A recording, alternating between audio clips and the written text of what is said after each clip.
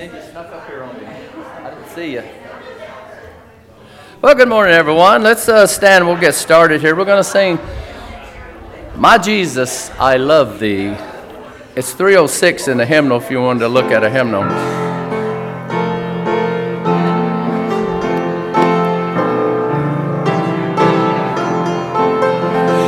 My Jesus, I love Thee. I know Thou art mine. For Thee all the follies of sin I resign. My gracious Redeemer, my Savior art Thou. If ever I love Thee, by Jesus 'tis now. I love Thee because Thou hast first loved me and purchased my pardon on Calvary's tree. I love Thee for wearing the thorns on Thy brow.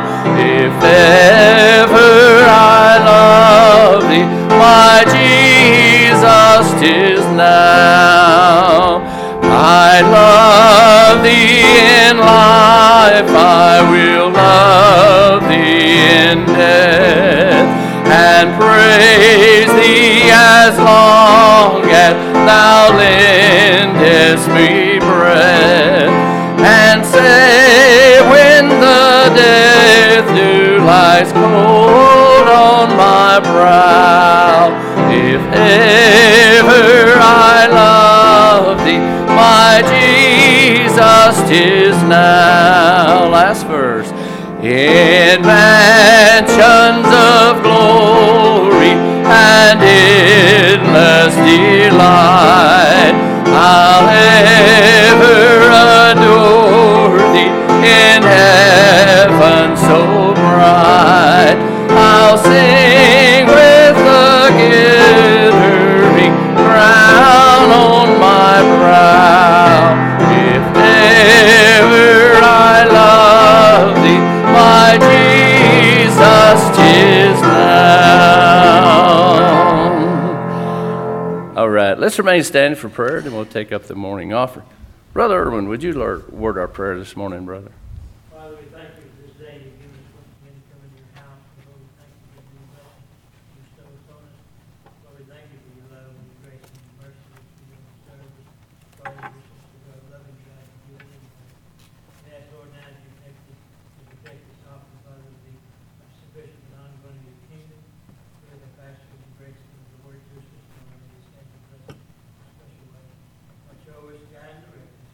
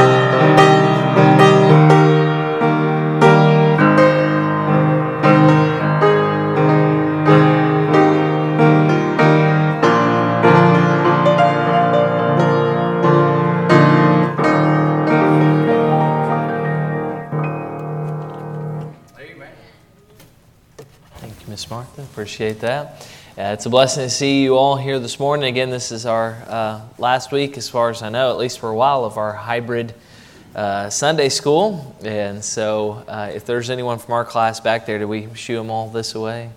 Okay, good. If not, they're back there enjoying a cup of coffee, I'm sure. So that was fun last week, actually. I don't know as though you could quantify the disappointment on Billy Story's face. I walked back there and, just kind of making sure people knew we were going to be in here. And as I'm walking back that way, Billy had his stuff all spread out on a table. And he had just made himself a cup of coffee. And he was getting all situated. I'm like, hey, we're over there. And it's like this, just this overwhelming sense of disappointment. Anyways, it was a lot of fun. So, but this is, as far as I know, our last week doing this. I do want to mention to our class, so if you're in this class, you can just tune this out. But we are, after we finish this series, which I'm thinking is going to be about another 4 weeks or so. It might take longer, I don't know. These last couple lessons are pretty lengthy. And so we'll see if it's 4, 5, 6 weeks. But the plan is each Sunday school class is actually going to be pursuing their own curriculum. And so I know Brother Brinson's class is doing a Principled Life. It's a book by R.B. Ouellette, and they're going through that. And so I think that's going to be a great series they're doing. In our class, we're actually doing a book as well by Craig Groeschel, which if you look him up, he's kind of a progressive.com type preacher, but he wrote a book. He's actually wrote several books that are very good, but he wrote a book entitled Soul Detox that I have given out I don't know how many copies that has just been so good. There's a chapter in there on bitterness that's the best I've ever read or heard anybody preach on. And anyways, it just talks about we live in a toxic world, and sometimes as believers we allow ourselves to get toxic. We allow anger and bitterness and stress, things like that to overwhelm us. So anyways, it's going to be a good series, and so we're going to be doing that in our class, going through that book. And just a great reminder about that, as I mentioned, the guy that wrote it isn't maybe of our stripe, but just a reminder, all truth is God's truth, and even a blind squirrel finds a nut every once in a while, amen? And so just because somebody who isn't of our stripe wrote it doesn't mean it isn't true. And so there's a lot of things in there we'll kind of obviously point out. Always like to give a disclaimer, even guys that we would completely agree with. The guy that Brother Brent's in the book he's doing, he's an independent Baptist pastor. We'd have him preach in here. He's actually a well sought after speaker, Brother Ouellette. But even in his book of things he would write, we understand it's not infallible because it's not the Bible. And so even in that, there might be things that we would find disagreement with, and we're allowed to do that. And so anyways, I don't know for sure what Brother Noyes is doing yet in here. We had a meeting a little over a week ago, talking about the future of the adult Sunday school classes after we finish this series. And so I know whatever direction he moves in, it'll be a blessing in here as well. And so whatever series we do, I'm trying to remember what we settled on. I think it was 15 weeks that we're doing our own thing, and then we're going to reevaluate and figure out where we go from there. So it won't be as long as this one. This one's been quite lengthy, but it's been very good, and I think it's been profitable. I actually purposed in my heart when we were in Kaufman, I don't know if it'll wind up being the same way here, we started doing this series every 5 years just because of the value of revisiting some of these doctrinal things. You get new people in, and it's been several years, and just being able to revisit and have discussion about, what does the Bible really say about this and about this and about this. So I don't know if we'll do that here, but it's not a bad thing to go through something like this, just to get a refresher course. And anyways, so that's something there. So it is a blessing to have several folks back. I almost hate doing this because you always kind of forget something. Miss Jamie Carr's back. She was out with her new grandbaby that was born out in Alabama, and so got to spend some time out there, and got back in on Friday, was it? Yeah, and so very thankful that she's made it back in. And then the Phillips, they've been gone for a while, and thankful to have them back here. Y'all went up to, was it in Colorado y'all were up there? And so they went where it was a little cooler, and then got back in time for some more Texas heat.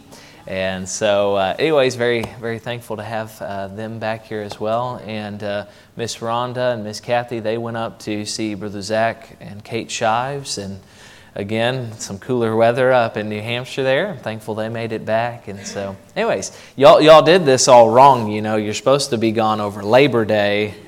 And instead, you left before and you came back for Labor Day. So, but it is a blessing. And just a reminder about this evening, our service is going to be not here. It's actually going to be over at the Farrier's place, Ryan and Alex's. And that address, I put it in there like 3 or 4 times in the bulletin. So if you miss it, it's on you. So the address is there, and if you need help, directions, we'd be happy to give you information about all that. And same service time tonight at 6:30. Evie, being the kind and gracious pastor's wife that she is, last night we put the kids in bed, and we're kind of talking, winding down the evening, and she goes, "Oh, look, 40% chance of rain tomorrow." And I go, "What?" And I'm really excited about there being a chance of rain, but why does it have to be on the one day we're doing an outside thing for the church? So if there's something like that happens, I haven't looked at it this morning. I don't know if that's changed, but if it winds up raining, we probably come up here to the fellowship hall and do it up here. But hopefully we're able to do things as is and as normal for this evening. Of course, there's a lot of other things that are going on. I invite you to visit the bulletin on all those. The only thing that's changed on the calendar is the missionary that we were going to have on the Wednesday night has now been moved back to a few weeks into September. And also the youth paintball, we have moved that because of the conflict with the ladies' retreat, with vehicles and transportation situations and things. So those are the only things that have altered and or changed. All right. Well, we're in lesson 27 this morning, and so we're going to attempt the dangerous task of dealing with eschatology, or the study of last things. So this is going to be a nice, fun study here, which hopefully won't get overwhelmed with information. So let me go through this, and I'll kind of give some explanation about what we're going to be doing with this. Actually, in the notes, it's built in there to kind of talk about how this is going to look. So, eschatology is the study of last things. It comes from the Greek word eschatos, which means last things, and logos, which means word or study of. These are the events still in the future on God's timetable. God has not left us in the dark nor lacking material in regard to His plans. Though there are many things we do not know or are left to speculate about, there are many things that are made plain in the Scriptures.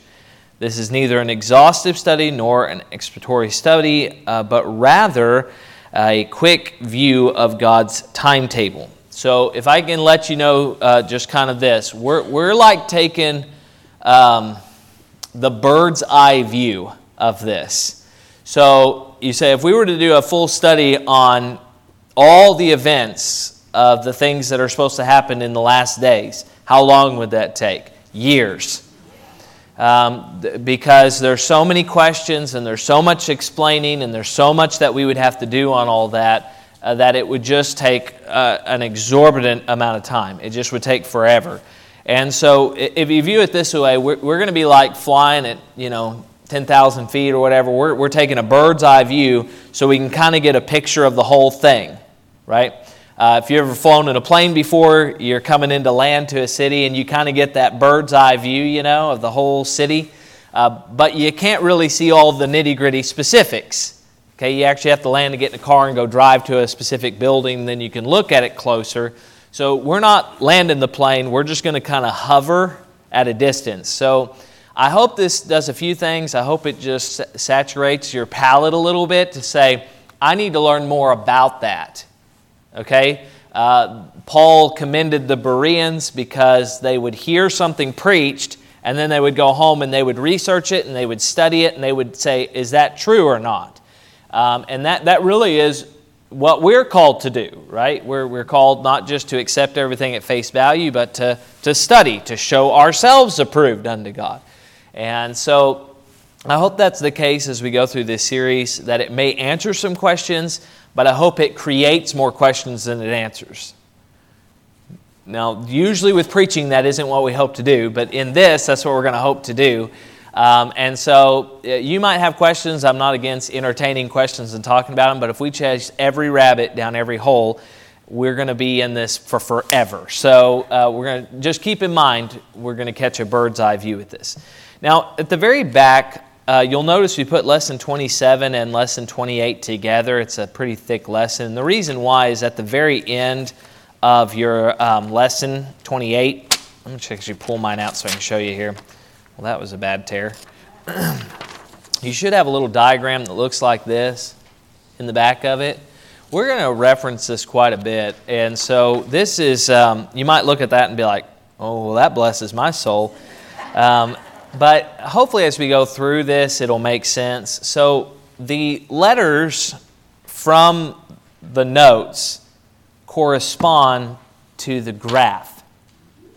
Okay, so like when we go point A, point B, point C, like do all those are actually the bullet points and the letters that we're dealing with here on this actual diagram. So the point of the diagram is to help us see a clear picture of God's timetable of future events. We'll be utilizing the diagram, and of course you've got that right there, and you'll probably do some flipping, or if you want to take it out of the notes, tear it out so you can actually have it sitting there beside you as you're taking notes. You can kind of see it a little better.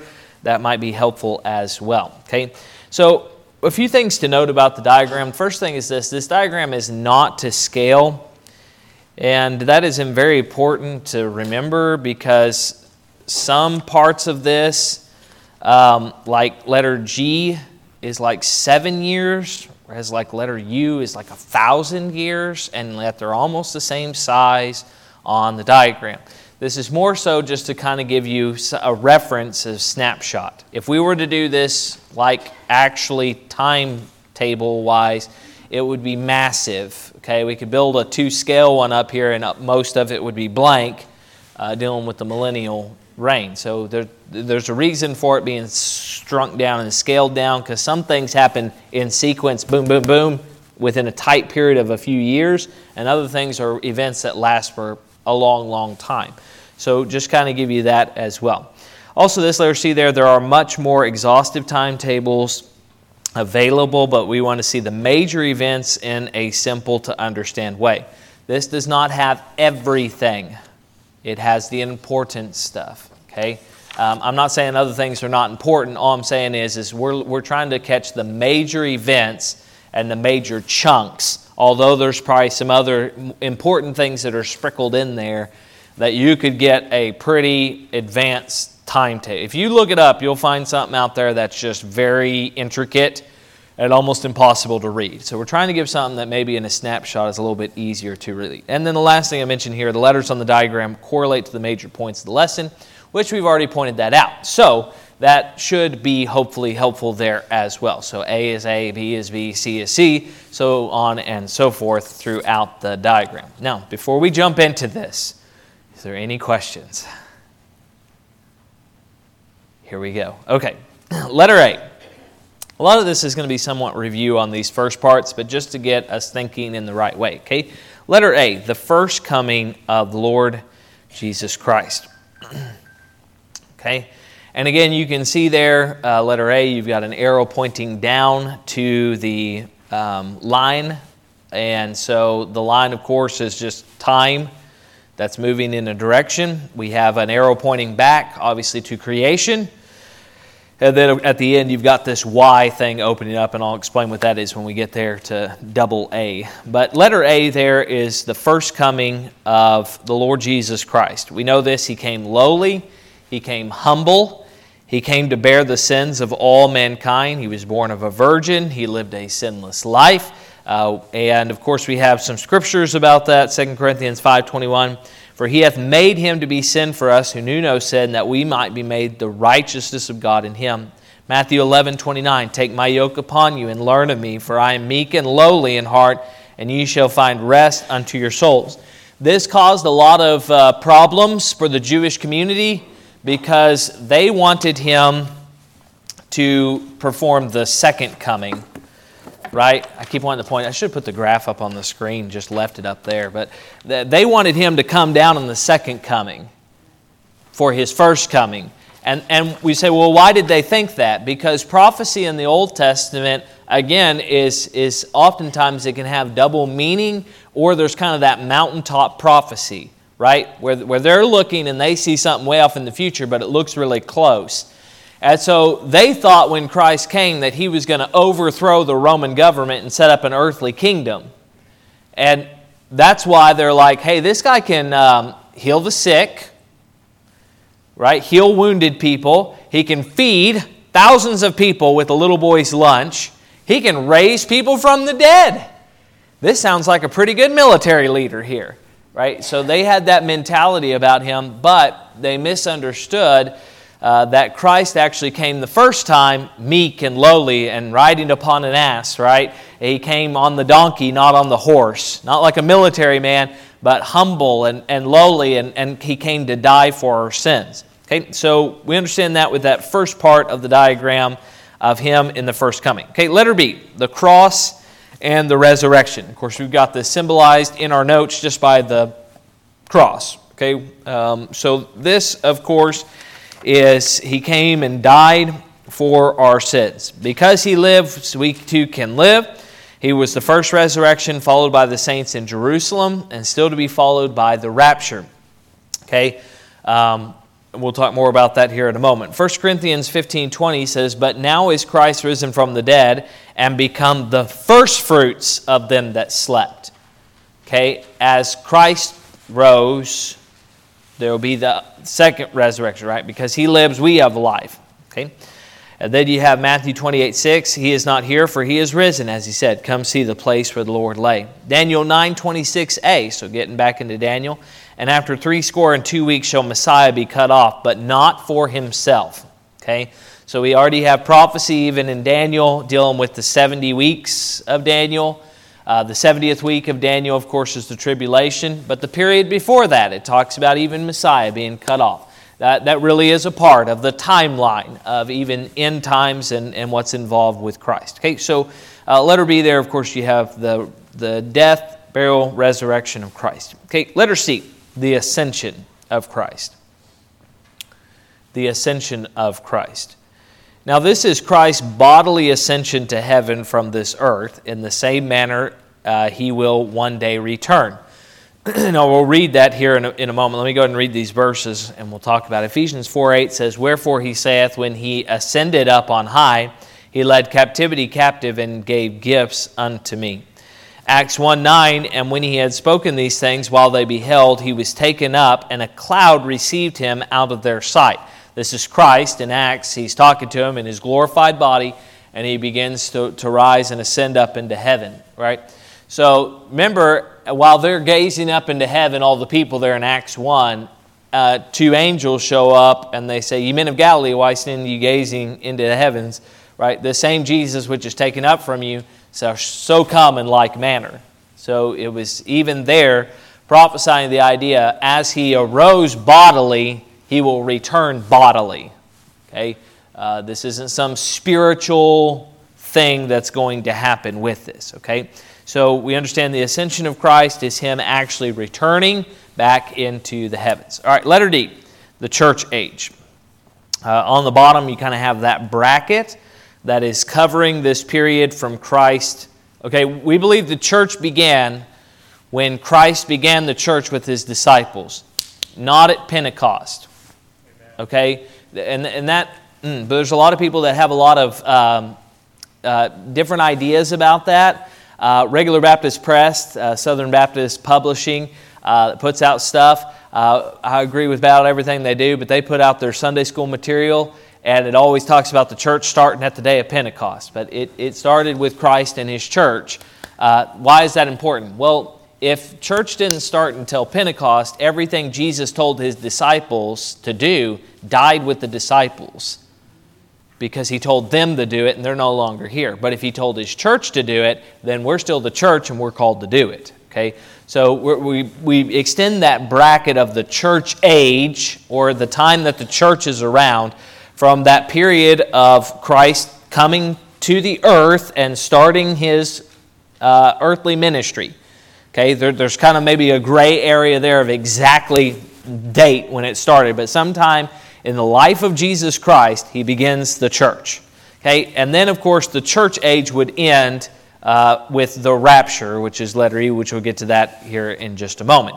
You would have that taking away of the church, and there no longer is the church age. So this is from the time Jesus established his church, his time here on earth with the disciples, until he raptures his bride, the church, home. Ephesians 5:25 says, "Husbands, love your wife, even as Christ also loved the church and gave himself for it." Ephesians 3:3, "How that by revelation he made known unto me the mystery, as I wrote afore in few words." The mystery that Paul is talking about here is the church age. Okay, you remember in Daniel's 70th week, if you were here when we did our series on Daniel, this would be very helpful for you. If not, try to fill you in. Okay, 69 weeks are determined, right? Or 70 weeks are determined. There's 69 weeks. A week represents 7 years, okay, in the book of Daniel for that particular deal. So you've got 69 periods of 7 years where there is a history of Israel that happens, and then it ends. And then it's like this huge long break, and then you have the one final week where God begins to deal with his people again, Daniel's 70th week, or the tribulation period, right?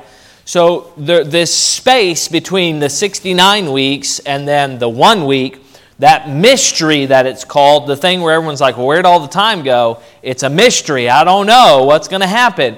That mystery there, the valley, you have mountaintops of prophecy, the valley that those people couldn't see was the church age, where we're at right now, okay?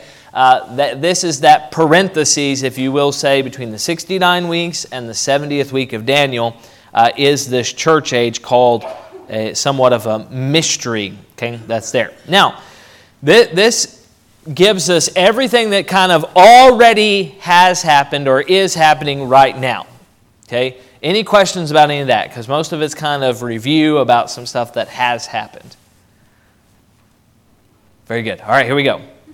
Letter E, the rapture. Okay, so now we're going to start dealing with some, obviously, what we would consider eschatology, last thing stuff here. Okay, letter E, the rapture. This is not the second coming of Christ, but rather him coming to the clouds to catch us away.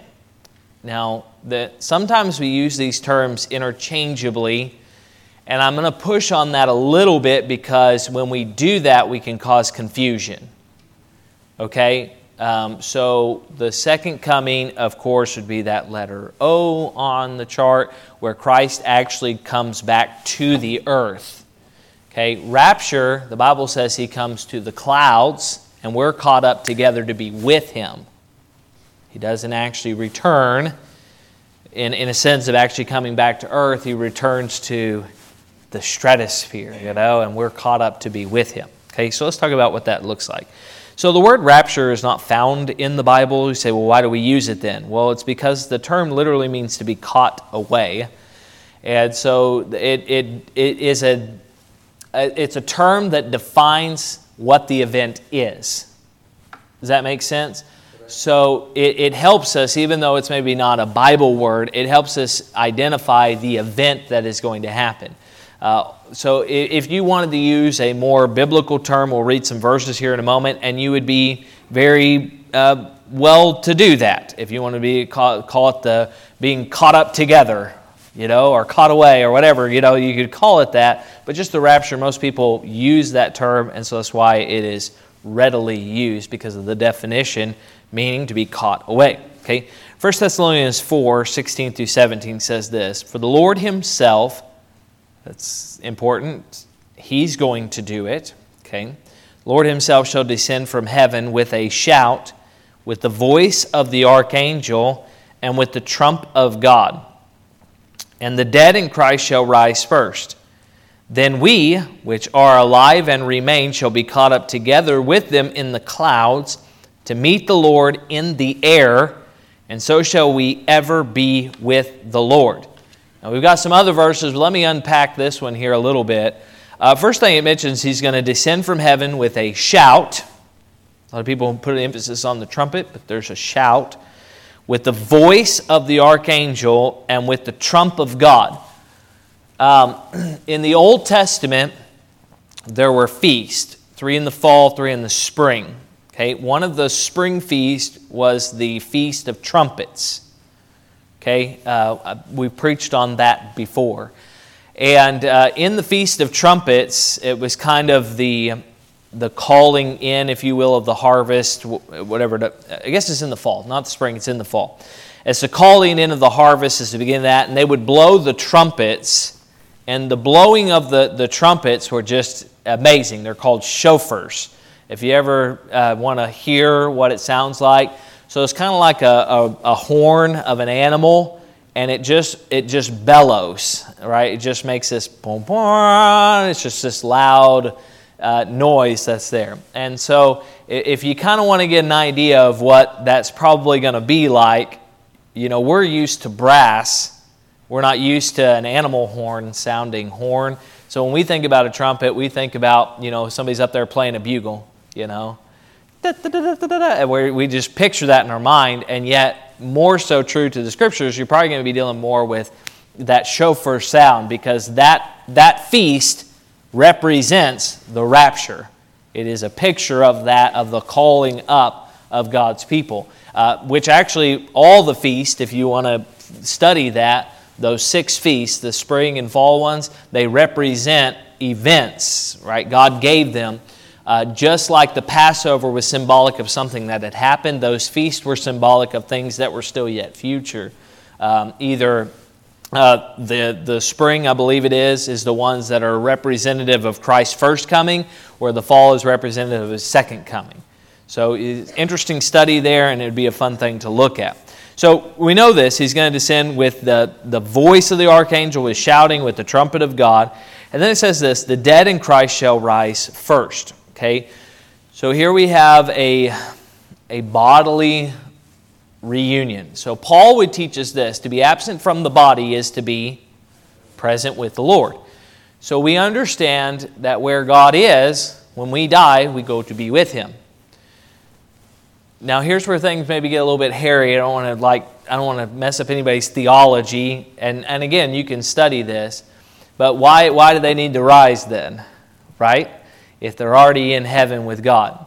Well, the best thing I can come up with is this, is it says this, that they're in the grave, right? That they're dead, and that they are going to be risen, is that there is a bodily resurrection. So it's at this point that there's a new body that's given. Now, I understand, don't get me wrong, we're at funerals oftentimes and we talk about they have a new body, they're not broken anymore, but it seems like more scripturally to be accurate is that we go to be with the Lord, and then our body is made anew at this resurrection, right? This is the resurrection. So the dead are raised first. And this is where I always... interesting, you can read about at the Great White Throne Judgment. It talks about God raising the dead to stand before Him, great and small. And those are those who are sinners, who are in hell or whatever, and they're going to stand before Him bodily and then be cast in the lake of fire. And it describes there places that they're drawn out of, right? The depths of the sea and hell and all these places, right? So I get in my mind when people sometimes have issue with maybe cremation or in the way somebody died. Let's say this. God said when we die, we return to the dust. And if you were to take a body without any embalming, which is kind of a more recent thing, unless you're an Egyptian, right? Bodies in a rather short amount of time will deteriorate. God made us that way so that, in all honesty, there's just dirt, right, that's left. So if you go to the tombs there in Israel, I mean, I think they even do this in Louisiana. When we were there, there's crypts everywhere. You ever been to New Orleans? It's creepy. There's crypts everywhere, like above ground places where they bury people. And oftentimes they can be family like crypts.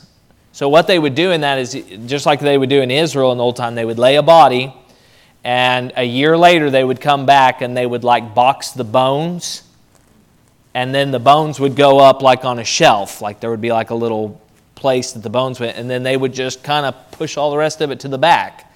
And then there would be a new... Remember when Christ is taken to Joseph of Arimathea's tomb, a tomb in which no body had lain before? Okay, it was a newly hewn out tomb that no body had ever been in before. You remember when the guy comes to Jesus and he says, let me go bury my father first and then I'll serve you. And Jesus said, let the dead bury the dead. Boy, that almost sounds like a harsh statement unless you know the culture that Jesus was telling him, hey, it's been a year since he's died, and let a gravekeeper put his bones up, and you don't need to be here for that, right? So that kind of understands the context. So anyways, my whole point in all this is to say, regardless of what status a person's body is in, God is going to take the elements that was us and reform them into a new body.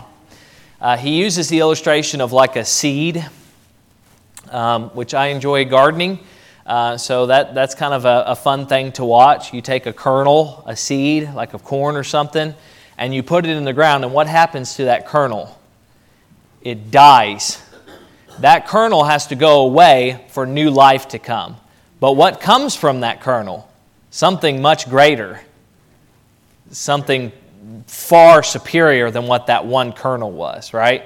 So, I mean, you take that kernel and you put it in the ground. At the end of harvest time or whatever, you go down there, and that kernel's not there anymore.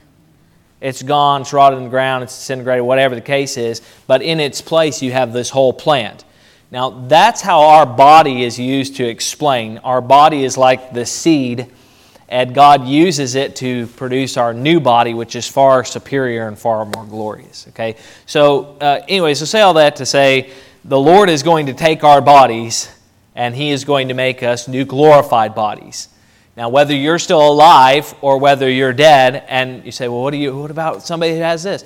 Come on, our divine God is not going to have any problem finding your body parts that have been dust for thousands of years. He knows exactly where to get them.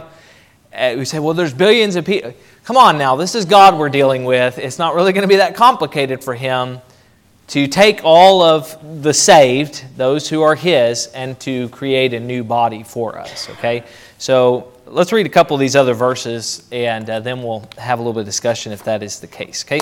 John 14:3 says, and if I go and prepare a place for you, I will come again and receive you to myself, that where I am, there you may be also. He goes on after that, says, in my Father's house are many mansions. If it were not so, I would have told you. So I'm going to blow this myth up. Not everybody's getting a mansion. I don't know what we're getting. He just says this, I go to prepare a place for you. And then he says, in my Father's house are many mansions. You say, well, what are the mansions for? I don't know. He doesn't say. But he does say, I'm going to prepare a place for you. Could we get a mansion? Absolutely. The context of it kind of reads that way. I'm going to prepare a place for you. There's a lot of mansions. But it doesn't specifically say, all right, everybody, I wonder this, what are you going to do with the mansion? You got it all to yourself. I mean, kind of wonder about a waste of space, just kind of get bored in that thing. I mean, we're going to spend most of our time with the Lord and with the presence of other believers and say your praise to the Lord. Sometimes I think we get in our mind we're going to be like, well, every night I'm going to sleep in a different room in my mansion in heaven, and I'm going to prop up my feet and watch my favorite show and eat bonbons, and God created a perfect world, and you know what Adam and Eve did in a perfect world in the Garden of Eden before the fall? They worked. You know what we're going to do after in the new heaven and new earth? You're going to work. There's still work, but it's enjoyable, right? Remember with the fall, now work's not going to be fun. You're going to have to sweat and toil for food. The ground's going to bring forth thorns and thistles. But come on, even here, even in a fallen world, we take great pleasure in work.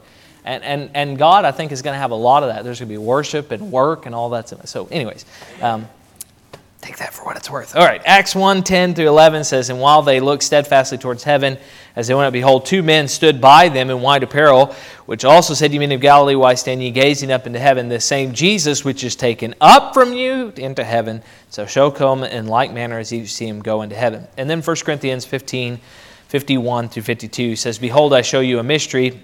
We shall not all sleep, but we shall all be changed. Meaning this, not everyone's going to die. There's going to be a generation, it might be ours, right? It might be us. There's a generation that won't die, but that will be caught up with him, that will be raptured, okay? But we shall all be changed, meaning all those that are dead and we that are alive, okay? In a moment, in the twinkling of an eye. Somebody's done research on that. They said the twinkling of an eye is like, I don't know how many tenths or hundredths of a second. It's like not a full blink. It's like I don't know. Somebody who's way smarter than me has done all that study before. But I'll say this. It's quick. I don't know. Beam me up, Scotty's got nothing on God, It says this, in the twinkling of an eye, at the last trump, for the trumpet shall sound, and the dead shall be raised incorruptible, and we shall be changed. And again there, you could do a lot of study on the dead. God's going to raise them incorruptible, give them a new body, right? And we're going to be changed, right? We're going to be made anew. So that seems like that all happens at the rapture is when that event takes place. And you say, well, how's going to happen? What's it going to look like? Where are we going to go? I don't know. The Bible doesn't say, right? Is it going to be like, boom, and we're there? Is it going to be like enjoying the flight of Peter Pan, I don't know. The Bible doesn't really say use your imagination there, but understand this. We are going to be caught up with him, and we're going to be changed. And so those are the things that we know about that. All right, now before we go any further in this, any questions, comments, or concerns with all that we just dumped on you? All right. Really? That's a blessing. Okay, here we go. Not that I don't want you to ask a question. That came out totally wrong. All right. Let's finish this out with the rapture, and then I think we're going to be out of time here this week. All right, views of the rapture. Now, this is important. I want you to get this right. So, when does the rapture happen, right? Well, we don't know the day, the time, the month, the year. We don't know any of that, right? So this is an important thing to remember. If somebody comes out and they say 88 reasons why Christ is coming back in 1988, they obviously were wrong because he didn't come. So if there's somebody else that comes and they go, let me give you all the reasons why Christ is coming back at this time. Is somebody ever going to be right with that? Probably because somebody's nailed the dates from here to eternity trying to guess what it is, but they don't know. Nobody knows. No, not even the Son knows, only the Father, right? And the Scriptures make that abundantly clear. Nobody knows when the time of the rapture is going to take place. But the Bible does describe the rapture in two very vivid and visual illustrations. A woman about to give birth and a storm about to rain. Now, I'll say this. When Evie was pregnant with our first, with Nate, all of our kids had to be born cesarean, but Nate, we didn't know that. It wound up being an emergency cesarean. But I remember she was past her due date, and now we knew this. The baby was coming soon. Why? Right? I mean, come on now. It was pretty evident the baby's coming soon. But we didn't know the exact day. We didn't know the hour. And when it happened, it took us by surprise. We were like, oh, we're going to grab this, get to the hospital. New parents, we have no idea what we're doing, and freaking out. And, my mind had been totally skewed by all of Hollywood because they rushed to the hospital and then the baby's born on the way or as soon as you get there. And then she laid in the bed all day long and no baby came for hours and hours and hours. It totally blew my mind on that spectrum of it. Anyways, but I'll say this. You don't know for sure when it's going to happen, but you know it's going to. Just like with rain, right? Even with today's technology, they can say, oh, it's going to rain, and it doesn't rain. Or, well, there's no chance of rain. Then we have a deluge come through. But I will say this. Oftentimes, there is evidence. You can stand outside and you can go, you can kind of feel the pressure change, and you can kind of feel the temperature and the wind kind of pick up. You can see the cloud, and you go this. I think it's going to rain. What an astute observation. Now, I don't know for sure when, but rain's coming. I can feel it. Now, the rapture's the same way. We say, I know it's coming. We see the signs everywhere that it's about to happen, but we don't know the day or the hour or the time. I think we do a great disservice when we bury our head in the sand and we go, well, nope, she's not pregnant. And Yeah, she's looking like she's like 9 months. I think this could be any day now, right? And that really is kind of where we're at eschatologically. We're like at that period of time. So with that in mind, when is the rapture going to happen? Let me go through these quickly. Okay, first one is this, pre-tribulation. This is what we be. This is what you should be. This is biblical. Okay, the saints will be raptured before. Why it's pre?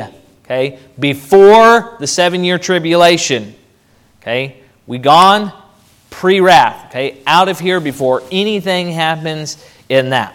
This is a biblical view of the rapture and the tribulation period. 1 Thessalonians 1:10 says, "And to wait for his Son from heaven, whom he hath raised from the dead, even Jesus, which delivered us from the wrath to come." Now again, you can study 1 Thessalonians out and look at that verse in its context, but the phrase I want you to see there is this, saved from the wrath to come. Christ did not save us to go through the judgment of the tribulation. He saved us from that. Okay, we're not going to go through that. So a lot of people, a lot of believers, they study the tribulation, they go, "Oh, I'm so scared of it, everything bad's going to happen." Say, don't be, because we aren't going to be here. You say, "Well, what are we going to be doing?" I don't really know fully for sure exactly what we're going to be doing, but I do know this. There's a thing like the marriage supper of the Lamb and some of the Bema seat of Christ where there's going to be rewards and all that's got to happen sometime. 7 years up in heaven sounds pretty good to take care of a lot of that business. And so anyways, that pre-tribulation there. Okay, here's some other views that are incorrect that I want to give them to you so you can study them and look into them for yourself though. Post-tribulation is the next one. This would be the saints have to endure to the end of the tribulation period. Again, this is a dangerous, unscriptural view of the rapture and tribulation period. And again, we're just taking a snapshot overview if you want to do some study on that of why you'll come to that conclusion. Today, this used to be a very popular viewpoint. It really isn't today. There aren't very many that hold a post-trib view. Most people you'll read after are either going to be pre-trib, which is predominantly the main one, but one that's getting a resurgence is this next one we're going to talk about, which is mid-trib. Mid-tribulation is called mid-trib pre-wrath. Basically means this. The tribulation is divided into 2 sections. The first section is 3.5 years of tribulation and then 3.5 years of the great tribulation, or the wrath of God. So this third one that's kind of got this resurgence, mid-trib pre-wrath. Okay, so that is this one. Let's get a little bit of a resurgence that's out there. So this would teach this. The saints will endure the first 3.5 years of the tribulation, but will not have to endure the great tribulation and persecution of the latter half. This view has been widely popularized of late, but as with the post-tribulation view, is very dangerous and doesn't work biblically. It just doesn't line up. Okay. Well, any thoughts, questions, comments, or concerns before we wrap this up? All right, amen. Well, it's a blessing. I know there's a lot there, a lot to unpack, and if you thought that was rough, wait till you get into the future things. But this will give you an idea. Again, don't get overwhelmed. It's just the overview. It's just a snapshot to appetite your palate there on those things. So, you're dismissed. Lord bless you.